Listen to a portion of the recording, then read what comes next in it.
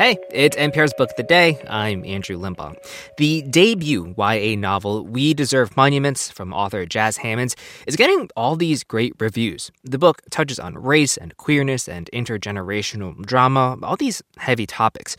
And in this interview with NPR's Wanda Summers, Hammonds shares this thing that their mentor said, that debut authors often try to put everything into that first book because it might be their only shot, which I can totally see resulting in a book that's kind of a mess, but that doesn't happen here. Instead, Hammonds talks about balancing all the heavy and heady subject matter with something joyful, like young love.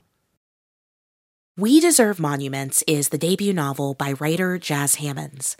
It's a young adult love story and a family mystery, in which Hammonds touches on the familiar through their own lens. I wanted to tell a story about a daughter and a mother and a grandmother. Like, I jokingly call my book like Gilmore Girls, but make it Black and gay, just like in relationships to the women in the story. Their main character is 17-year-old Avery Anderson. She is on the cusp of her senior year when her mom decides to uproot the whole family from D.C. to go down to the small town in Georgia where she grew up because the family matriarch is dying and in her final days. And as Avery tries to unravel a painful family secret, she also finds herself crushing hard on Simone, the girl next door. There's a lot in this book that will keep readers guessing, especially the character who sets everything in motion. So I had to ask Jas Hammonds about her. So we've just got to dig in here and talk about Mama Letty, Avery's grandmother. You make her feel really familiar. She is grumpy and wisecracking, but has this heart of gold. I don't want to give any spoilers here, but there comes to be this incredibly shocking complexity to her story. Tell us about her and why you give her this vibe of depth and mystery. So Mama Letty was actually the first character that came to me when I started writing the book. And that first draft, I started writing it in November 2016. As we all know, it was a very volatile time in U.S. politics, and I was just so angry. And I had nowhere to put this anger. And so I think I gave it a lot to Mama Letty, this Black woman who has felt so ignored throughout her entire life. But her wit and her humor, I don't know, it came incredibly natural to me. I wanted her to feel like a lot of our own family members because, like, I personally didn't have a grandmother that was necessarily like a fountain of love and sweaters and warm hugs. Like, no, there were fights around the dinner tables and there were wisecracks and jokes and stuff. So I definitely modeled her a lot after people in my own family.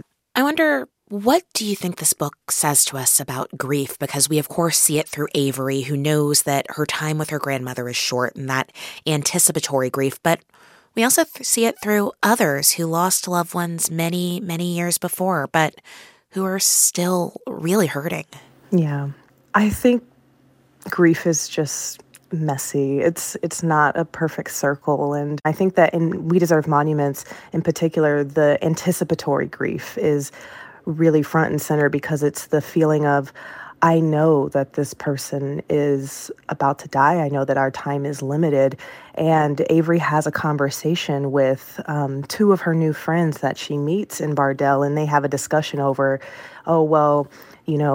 her new friend Jade, her mother was murdered and it happened like in an instant. And somebody mentions like, well, at least Avery gets the chance to say goodbye. And grief doesn't work like that. And death doesn't follow anybody's timeline, like a perfect timeline. And so I think that especially as a teenager, that's that specific coming of age moment that is so heartbreaking when you realize, there are people that I will never get to meet, as in Avery never got to meet her grandfather. And that's a different kind of grief. So I definitely wanted to talk about like all of the incredibly hard things that are happening to our young folks, and the different ways that grief shows up unexpected and sudden. You know, this book is so many things at once. It's this unfolding mystery. It's a deep exploration of intergenerational trauma and racism, but it's also this really beautiful queer love story. So I hope that you can talk to us some about that part of this book.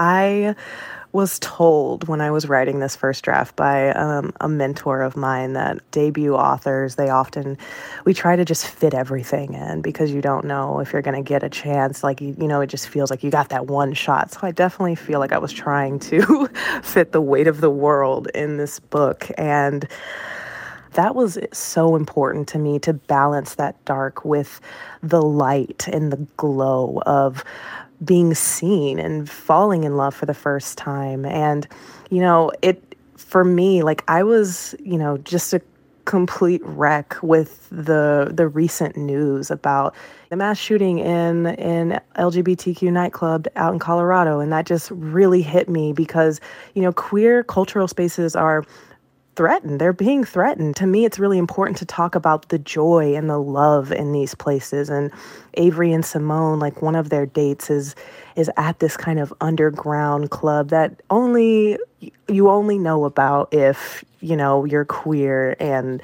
Black. Like it is specifically like for them. And I think that their love story is very sweet and very tender. But I also just think they make a really beautiful pair of friends.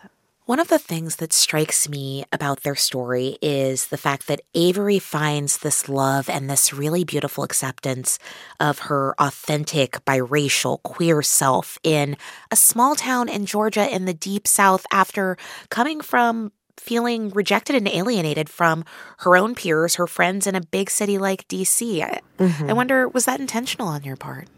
Absolutely. It was intentional because I think it's important for me to showcase that queer people exist everywhere. We exist, and we not only exist, we thrive everywhere. And that includes small rural towns, especially down in the Deep South. And I wanted to show, that you don't necessarily have to escape to the big city to find a community that is going to love you and uplift you.